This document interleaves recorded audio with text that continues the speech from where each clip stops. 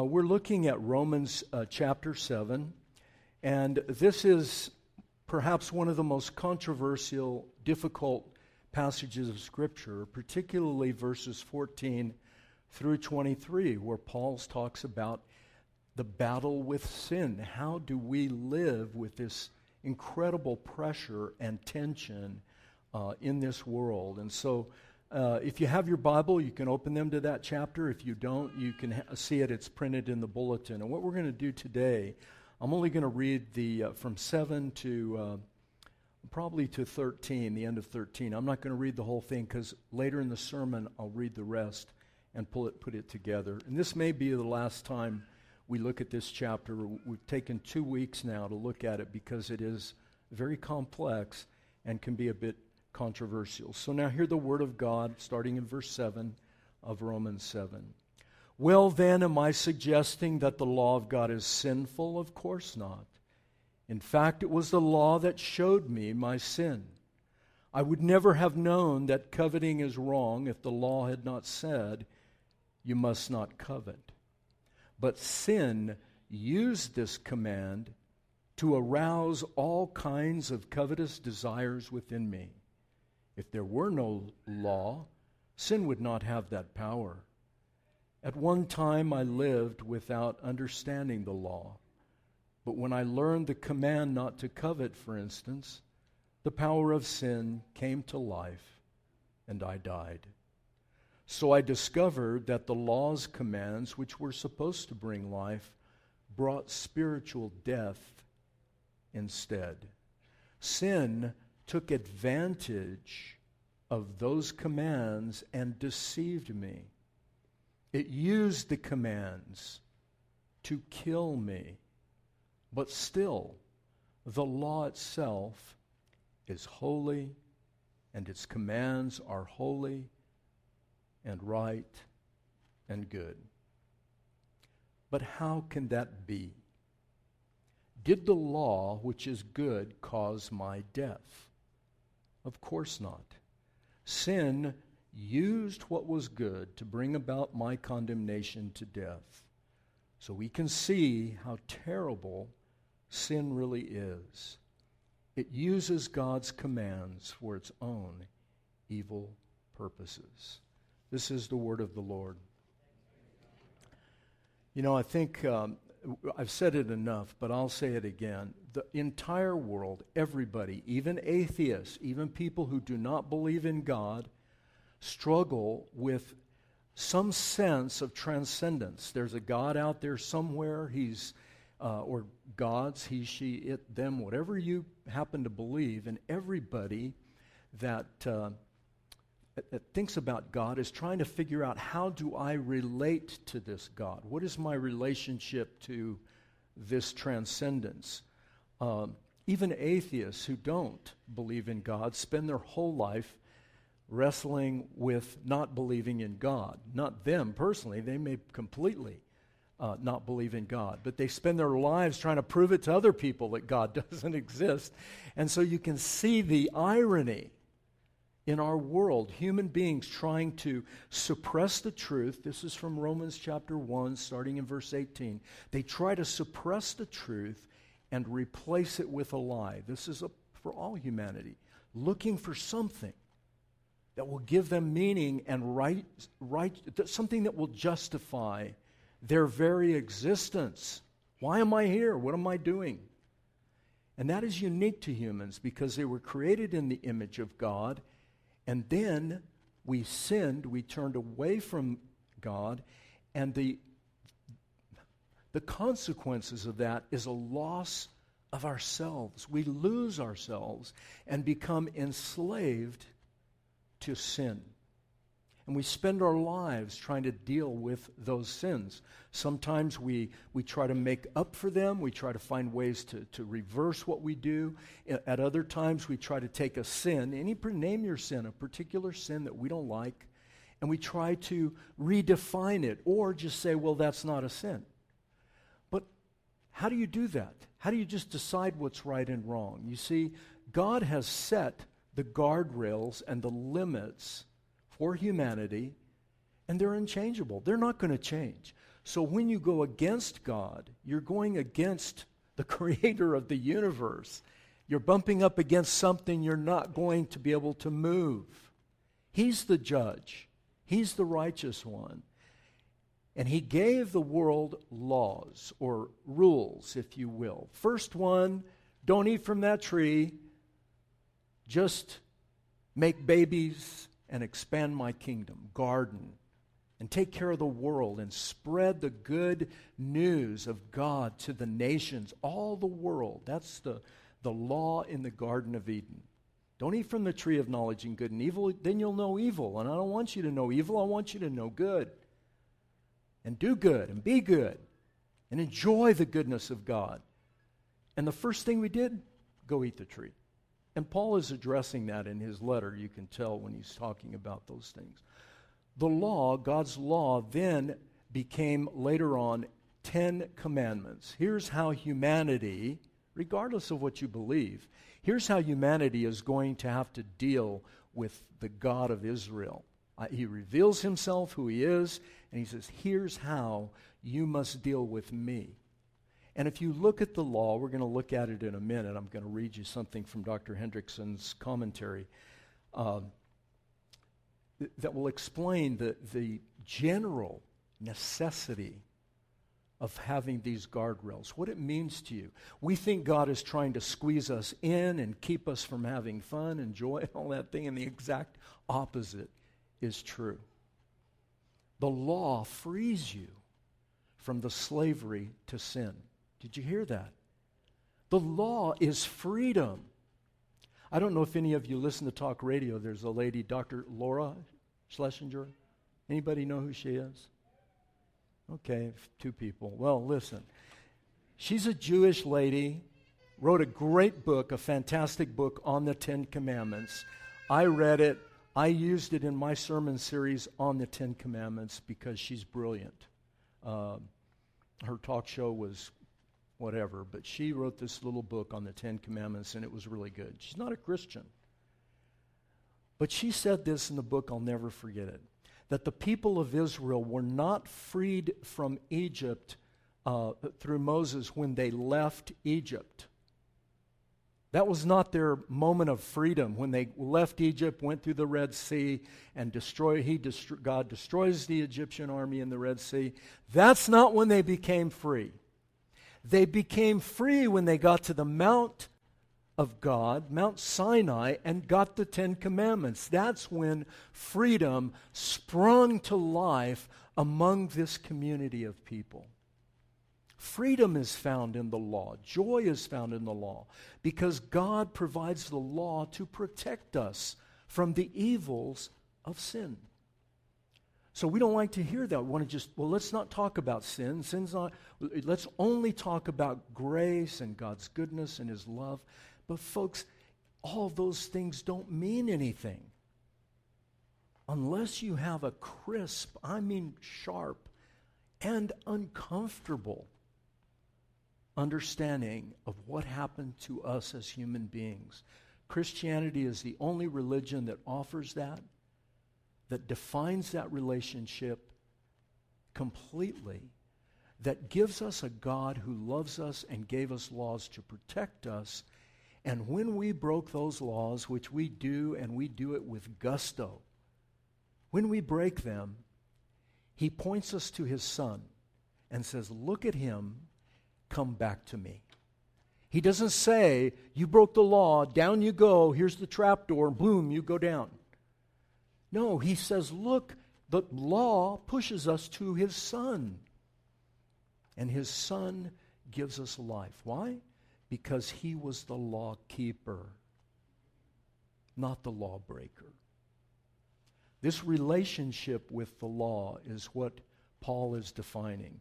And so we're going to return to the 3 questions that we looked at last week, but in a little bit different way.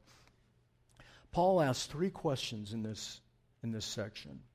And the questions are meant to open our presuppositions. They're meant to open the way we think about the law. His first question, look at 7, the very first part of it. Well, am I suggesting the law of God is sinful? Of course not. There's a way to read Romans and say, oh, well, God is, He put all these blocks in our life, all these stumbling blocks. How are we ever going to live? When that's not what it is. The law is the safe place to walk. But we don't. We go off into all kinds of directions. And listen, everybody tries to make up somehow for the errors of their life. And that's what Jesus solves for us. Jesus Christ solves that one issue of how to relate to God in this broken world where sin is constantly pressing in on us and coming out of us. Listen to Dr. Hendrickson. I had to go get some of the heavyweights in this chapter, and he's one of the heaviest, William Hendrickson. And he and Dr. Kistemaker wrote this amazing New Testament commentary, and I had the privilege of studying with Dr. Kistemaker and watching his orchids when he would go on his summer vacations, and that was one of the most stressful things in life, living in Florida. He lived around the corner from us, and when he went away on summer, he went the whole summer. He and his wife, they would go to Korea. He would teach in seminary. He would come here and teach at the seminary up in the Sangre de Cristo mountains, the seminary we have up there. And he would teach in different places around the world. And he had orchids, his wife and him. And they had to be, I don't know, do any of you know orchids? They're a temperamental flower. You got to put just the right amount of water and all that stuff. And I kill everything I touch. So it was very stressful. Well, listen to Dr. Hendrickson. How was it that while Paul expected life, he found death? That's what this section's about. He was a Jew. He was raised in the law, and he expected, as every Jew and Israelite did, that if they followed the law, if they could just keep it going, if they could just not break these commandments, they turned the commandments into some sort of a trophy that if they could keep it, how great that would be. God will like me. I will satisfy him, and I can be accepted if I just do this. Listen to what he says. How was it that while Paul expected life, he found death? And that while he expected happiness, he found gloom? The reason was not that something was wrong with the law. On the contrary, that law was and always is holy and righteous and good, since it not only strives to promote these very qualities, as becomes clear from the reading of each commandment, but also reflects the holiness and righteousness and goodness of God. As we relate to God, you can make up a God. That's the easiest thing in the world. Well, I think, here's how it goes. I think God is this and this and this. Whatever. Okay? That very simple movement. I believe God is this and this and this. You've just entered into deep, rigorous theology. And what you're doing is you're creating a God in what? In your own image. That's just you. Apologists have been saying this literally for hundreds of years, going back to the beginning of the church. Here's what I think God is. That's nothing but idolatry. It's creating a God in the image of you. And Christians do it the same way. We come to something like the law, which is, listen, it rubs against us. And so we start to redefine God. Well, I believe in Jesus, and I believe in the God of the Bible, but, and then we create the idols. And that's the very thing the Israelites did, and the Jewish nation did in the Old Testament. That's what most of the Old Testament is written for, that, because they wanted to take Yod-Heh-Vav-Heh, the God, Yahweh, Jehovah, however you want to pronounce God, the Lord. They took the Lord and they said, we love the Lord. We're going to build this beautiful temple. But we also love the world we're living in so much, we want to borrow from them and add their gods to our God.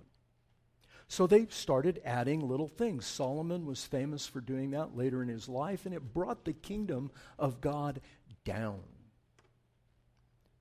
So the first commandment, you shall have no other gods before me.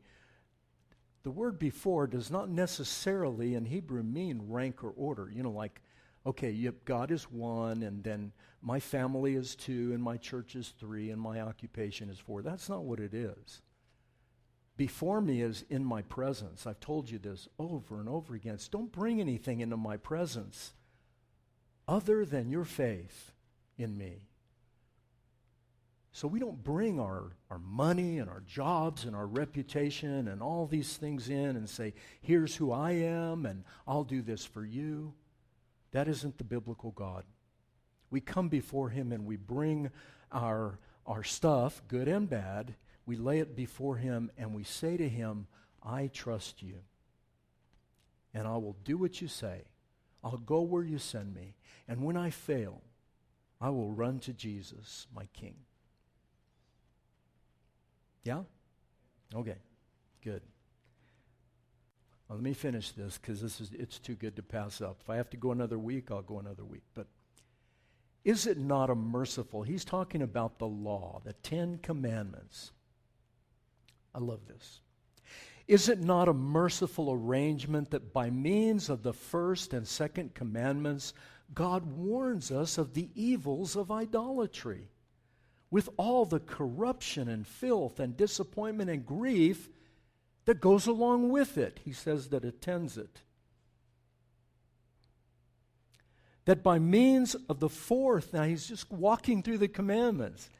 By means of the fourth commandment, he sets aside a much needed day of rest and worship for mankind. That by means of the fifth commandment, he places the child under the rule and care and protection of those who love him most.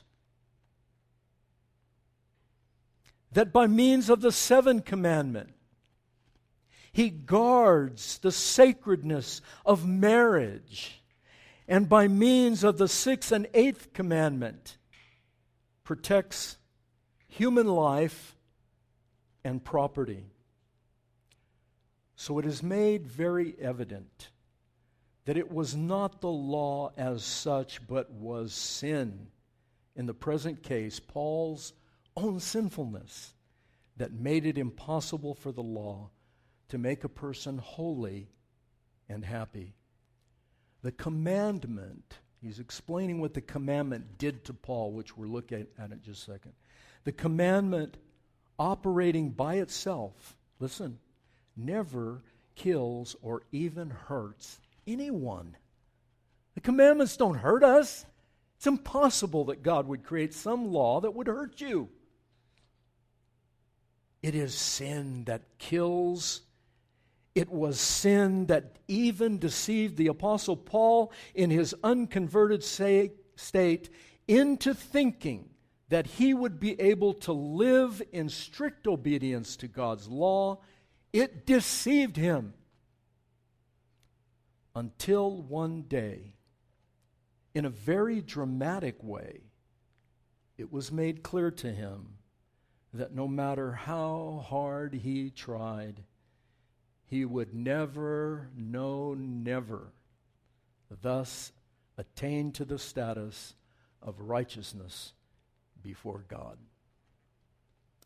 That's what he's talking about in these latter verses. Listen to them again now in this context. Here's a man who was raised in a religion that told him, you must strive to be right with God on your own, and here's the way to get there, these rules, these ceremonies, all of the law actually, but he's even reducing it down to the 10 Commandments itself. Listen, sin used do not covet, the 10th commandment, to arouse all kinds of covetous desires. If there were no law, sin would not have any power. See, if we were all libertarians, you all know what that is. Just whatever, as long as you don't hurt anybody else. Well, that's fine if the guy across the road won't hurt you. But it falls apart if you have people that are controlled by evil. And if you don't see yourself as one of those people, you will also be overtaken. Once I lived without understanding the law. How could that be? He grew up knowing the law. But he said the law, what he's getting at is the law is external. The law had not made its way down into his heart. His heart was motivated by self-interest, selfishness, self-righteousness. It was inside, and he couldn't get it out. Promised life, but he couldn't get it. The frustration must have been enormous. Well, we have the same thing. We're not quite as open and honest as Paul is. When I learned do not covet, the power of sin came. The word in Greek is that he sprang. It exploded in his life. It sprang to life. I died. I discovered the law's commands, which promised life, brought spiritual death instead. It was just killing him like it does many of us. Christianity can feel like a burden. It can just be crushing you down. I'm not good enough. Look at my life. Nobody even knows what I'm struggling with. Look at all this. We know it, and it kills us because it has nowhere to go. It's like a pressure cooker that just builds and builds and builds. It springs to life, and it controls. I discovered the law's commands, which promised life and brought spiritual death, and said, sin, listen to this, sin took advantage of the commands. It deceived me and used the commands to kill me. Then in verse 12 he ends, but still, even in spite of all that, the law is holy, right, and good. It's interesting, scholars have said, why did he pick coveting, the 10th commandment? Because coveting runs back up this ladder and absorbs all of them into the heart. It says, look, you may look like a wonderful whitewashed grave outside, but inside you're full of dead men's bones and every kind of corruption. This was your words of your Savior to the religious community who were scrupulous in obeying the law. And Jesus said, you're nothing but whitewashed walls. But inside, whitewashed graves, but inside, there are dead men's bones and every kind of corruption. Wow. That wasn't the only thing he said. He went on and on in Matthew 23. Coveting is a matter of the heart. It's a discontentment, envy, jealousy, complaining, carping, grumbling, sulking when we don't get our own way. It's not just having desires, it's having over-desires, epithumia, the kind of desires that take you away and control you. They're like a current or a wave or a riptide. They grab you and they take you, and you cannot break free. You were promised a good vacation until the riptide came on the beach and took you out to sea, and you drowned. This is what he's talking about. He's talking about life and death for humanity, and he's talking about the struggle that Christians have as well with sin. It's not wrong to have desires, to want to achieve, to have ambition. But when they start controlling us and driving us and we don't achieve it and we are crushed with it, red flags. Red flags. Something is controlling your heart. Something is in the temple, in the Holy of Holies, a room where no one could go. Something is in there besides God. And he says, I won't have that.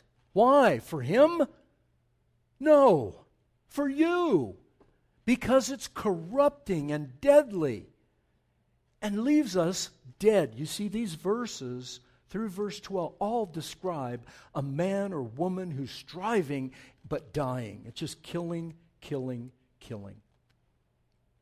7, the second part of 7, and all the way through verse 12 is permeated with death and dying.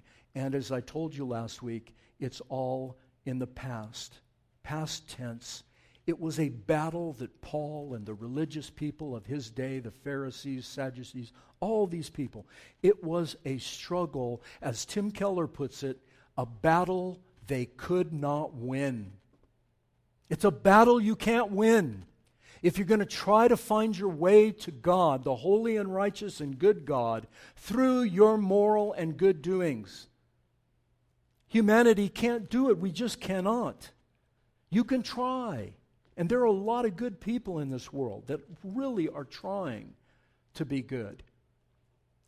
But their assurance, the assurance of their goodness, is found in an empty hole inside them. There's nothing there. And if you talk to human beings, they'll tell you there's not. They'll be grabbing for everything around them to try to fill that hole. And now, Kim Kardashian has got to find somebody else to fill that. Right? She lost Pete Davidson. What a deal. Right, Leanne? I mean, come on. Who would ever want to let go of Pete Davidson? I don't care how rich you are. Everybody's looking for something. So 7 through 12 is permeated with death, and it's in the past tense. He's talking about himself. Told you that last week. We're going to go with the idea that, and this is held by most scholars, John Calvin believed he was talking about himself, so we're not going to go against that. He's not talking in the abstract. He's talking about his own personal experience. So he asks question 2. How can that be? Did the law, which is good, he affirmed it in 12, he says, the law which is good cause my death? Of course not. He's begging you, as a human being, to think, especially Christian, think. Do you think that your experience is any different than mine? No. The law's not going to bring us something, even though it's good. In an unconverted state, if Jesus Christ is not the lawkeeper for you, and that you are trusting Him, the law is going to be nothing but death to you. And we want it to spring to life. We want the law to be something we can say, God, oh Lord, I love your law. How beautiful it is. Psalm 119, 173 verses of God, your law is glorious. I can't live without it. Every verse is about the Word of God. And we read that and we think, oh, well, how can it be? He answers this. Sin used what was good to bring about my condemnation. So we can see how terrible sin is. Not the law, nothing wrong with the law. It's the sin that makes us butt our heads against God's laws. That's all it is. There's nothing wrong with God's law. The problem lies with us. Now, very quickly, we're going to transition. I'm going to do my best to finish in a few minutes. Here's where he changes tense. Okay? 7 through 13 are all in the past tense. But now he changes to the present tense. He's talking about his personal experience now as a believing Christian, and yet sin is present. This is Paul, who knows that his sin has been paid for. The penalty was taken care of in chapter 3 of Romans. He talks about propitiation and believing by faith and all of that, all of sin. No one's good, but Jesus made satisfaction to God. He's satisfied. He kept the law for us, as us, so that we could be free, not to not obey the law, but that we could be free to then obey the law, to love it and strive to follow it. Because our life, the source of our life, isn't from the law. It's from Him. Our whole relationship to the law changes. The law is no longer death to us because it's no longer our life. The law is the way we please our blessed Savior and show Him our love and our gratitude for what He does in our life.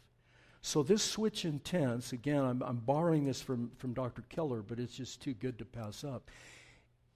In verse 14 following to 23, He's using the present tense, and he's talking about a battle that you cannot lose.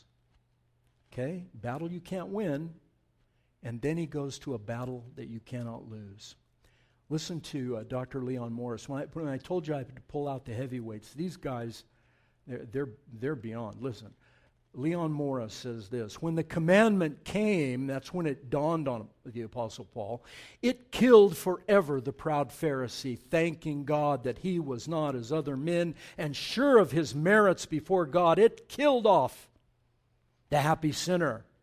It showed him the seriousness, not so much of sin in general, but of his own sin. What are you going to do with that mess inside? The coming of the law, or the dawning of it on him, if you will, in that sense, always kills off our cheerful assumption of innocence. We see ourselves for what we really are. Sinners. And we die. It marks the end of self-confidence, self-satisfaction, self-reliance. It is death. The law is not what kills us. It's sin. It's us knowing I cannot find my way to God up this ladder of achievement, of merit, when the whole world is built on a system of what? Meritocracy. The entire world, everything we know is by merit, except this. God has created it that way. You know, go out and replenish the earth. There's going to be merit. But when you come to Him, you lay it down and say, no, I can't have a relationship with God based on that. I have to get the relationship somewhere else and then do the law in response to His goodness, His grace, and His love. Make sense? Well, this is where Paul is taking us. And listen, it's a tough road to go. And that's why he's asking these questions. He wants to open our presuppositions about our relationship to God, the law, grace, love, all of that. He wants us to rethink it in light of who Jesus is. Our present struggle is with the presence of sin. The penalty taken care of, chapter 3. The power of sin destroyed, chapter 5 and 6, by Jesus, the second Adam, by Jesus Christ Himself. He destroys the power of sin. But Paul is telling us, even though that's all true, sin is still present. The battle is still going on. But as Dr. Keller says, it's one you cannot lose. Listen to this. This is just beautiful. Look at 14. The trouble is not the law. It is spiritual and good. The trouble is me. I'm all too human. In Greek, it says I'm carnal. He's not saying you can be a carnal Christian. What he's saying is I'm still in this body awaiting the resurrection, the redemption of my body, the reclamation of mankind through the work of Jesus Christ. He's shifting away from the law as being the thing to the present time, us battling sin and darkness and all that is. Why are we doing it? We're doing it because this world belongs to God, not to Satan, yes? It belongs to our King. Everything He created, every person in this room belongs to Him. And so the only reason we get together on Sunday is to worship Him and glorify His good name and spread the good news that you as a sinner, me as a sinner, are welcomed into His presence. The law is not going to kill you. It's going to be the way you satisfy me. And how can that be? Because Jesus already satisfied me. Will you trust Him? My goodness. Even with your law breaking, but also with your law keeping. I was all too human, a carnal, a slave to sin. I am, he says now. I'm still in this battle. I don't understand myself. I want to do what is right, but I don't. Instead, I do what I hate. He's not talking about dualism. He's talking about tension. He's not saying there's a good wolf and a bad wolf, and it's not Greek dualism. He's talking about just basic human tension with God's law. But if I know what I'm doing is wrong, this shows that I agree that the law is good. He's talking about his present state. So I am now, at this present time, not the one doing wrong. It is sin living in me. What that means is I'm still living in the presence of sin, and it is still exerting pressure on me. Can you feel it? It's still exerting pressure on us. Even though we're redeemed and born again and we have new life and the chains have been broken, the law and our sin in particular when we're dealing with the law is whispering to us and telling us, Christians don't act like that. Christians don't have those thoughts. Christians don't this and Christians don't dance. They don't do this. They don't smoke. They don't drink. They don't chew. They don't dance with girls that do. They don't play cards, and neither should you. Right? All of these things. And Paul is saying, you know what? I am now, listen to what he said.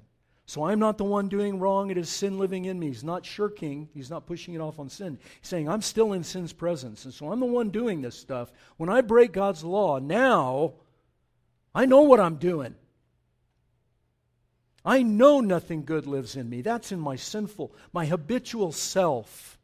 Nothing good is, because presence of sin still there. 21, I've discovered a principle in life. This is beautiful. When I want to do good and want to do right, it's inevitably I do wrong. The battle. I love God's law with all my heart. Wow.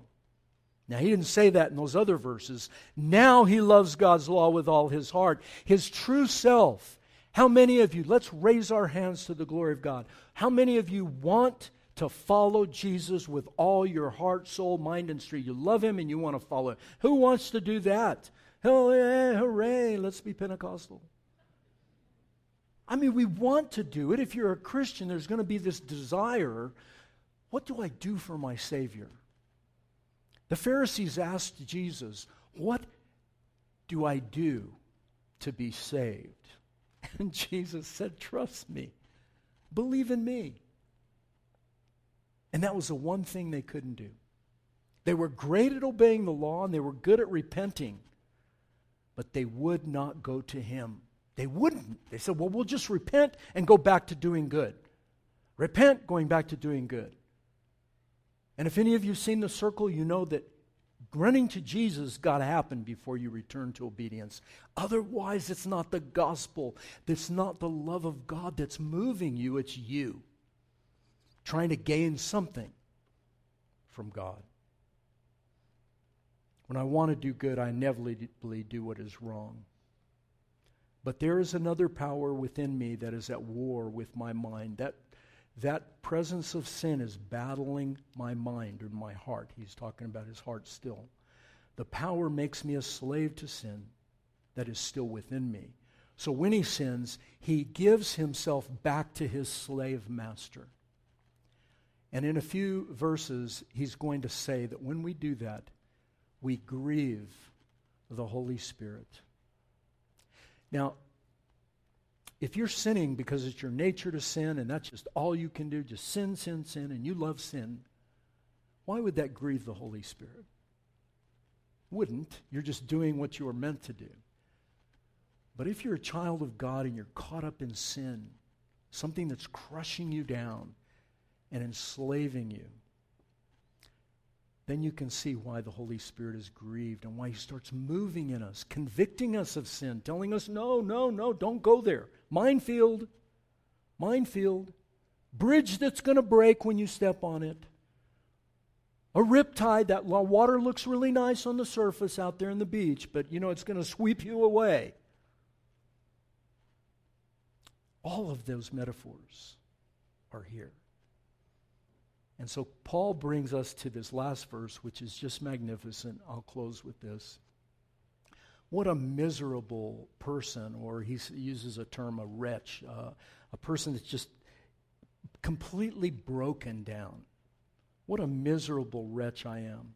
Who will free me from this life dominated by sin and death in the battle? Who's going to come in? Is it going to be Nike? Do more, run faster, off to work you go, work, more. Do better, be better. No wonder Christians are just out of their minds, because we're not relaxing in the grace of our Savior and our King. And then out of that, thoughtfully combating the sin in our life and being honest about it. Thank God, he says. What a miserable wretch. Who will free me from this life dominated by sin? And then he answers it in 25. We think that chapter 7 is so dark. Chapter 7 is the light bursting out of this. Thank God the answer is in Jesus Christ our Lord. So you see how it is now in my mind, in my heart, in my inner self, my truest sense, my truest self, my born again self. I really want to obey God's law. I want to do it. But because of my sinful nature, I know I'm a slave to sin. It's still present. So how do we put this into our life? What can you possibly do? Nothing. You can do nothing to defeat sin. That's why he's brought us here. He's saying you cannot defeat it. You couldn't do it in your past, and you can't do it in your present. Someone has got to come and obey those 10 laws, keep every one of them perfect, and stand in your place, be pinned to a cross where you really should have gone, and stand for you and be for you in your place, a substitute. That then you can come and get behind him and under the robes of his righteousness and be clothed with those robes. It's unspeakably beautiful, hard to get our mind and head around. So I will close with this. The words of Horatius Bonar. Listen to this man. To be entitled to use another's name when my own name is worthless, to be allowed to wear another's raiment, their clothes, their robe, because mine is torn and filthy, to appear before God in another's person, the person of the beloved Son. This is the summit of all blessing. The sin bearer, listen, the sin bearer and I have exchanged names and robes and persons. I am now represented by him. He now appears in the presence of God for me. All that makes him precious and dear, listen folks, all that makes him precious and dear to the Father has been transferred to me. His excellency and glory are seen as if they were mine. That's hard to read. The glory of our Savior as if it was mine. And I receive the love and the fellowship and the glory as if I had earned them all.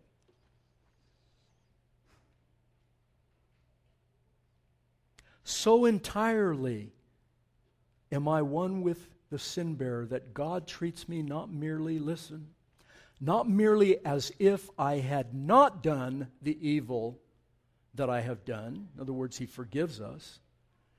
So entirely am I one with the sin bearer that God treats me not merely as if I had not done the evil that I have done, but as if, listen, this is mind-blowing, as if I had done all the good which I have not done. Sound familiar?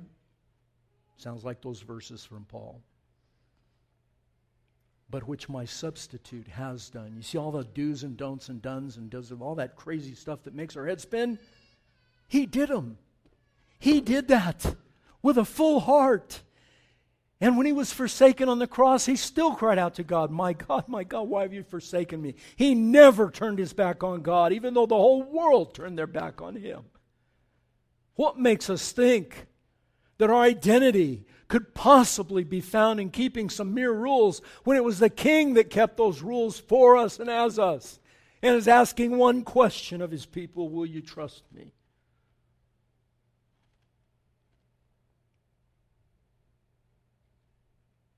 The good which I have not done, but which my substitute has done.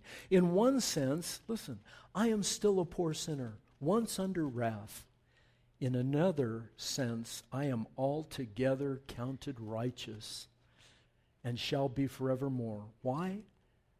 Because the perfect one in whose perfection I appear before God. We find a Christian does not find his identity, his purpose and meaning in anything but in Jesus Christ, his King. That's our way to the Father. That's our way into the temple. That's why the temple curtain was torn in two, because God was saying, "Come to me, come. My Son has done it. My Son is your King. My Son is the King of the universe. Come to Him and lay your sins down, and He will pick you up now in your present." You're still going to battle sin, but now the battle is one you cannot lose. The genius of Tim Keller: you're going to lose this battle, but you can't lose this one. Why? Because of verse 25. Thank God for Jesus Christ. There is now no condemnation. That's chapter 8, verse 1. No condemnation. We can fight this battle. You can give up your life. You win, even if it kills us. Thanks be to God. Will you trust Him? Hope you will. Lord, we thank you for this. Your kindness and your mercy on us is unspeakable. We long to obey you and to follow you with all our heart, soul, and mind. For whatever minutes we have left, Father, I pray that this group of people here at Christ the King, that we can commit our lives to you, the good, the bad, the ugly, all that stuff, and trust you with it. Strive to do what is right, not to earn anything, but to be pleasing to you, who did this beautiful thing for us. Lord, fill us with your Holy Spirit. And as we come to your table, we ask that you would feed us in our hearts by faith with the body and blood of Jesus Christ, our King. Amen.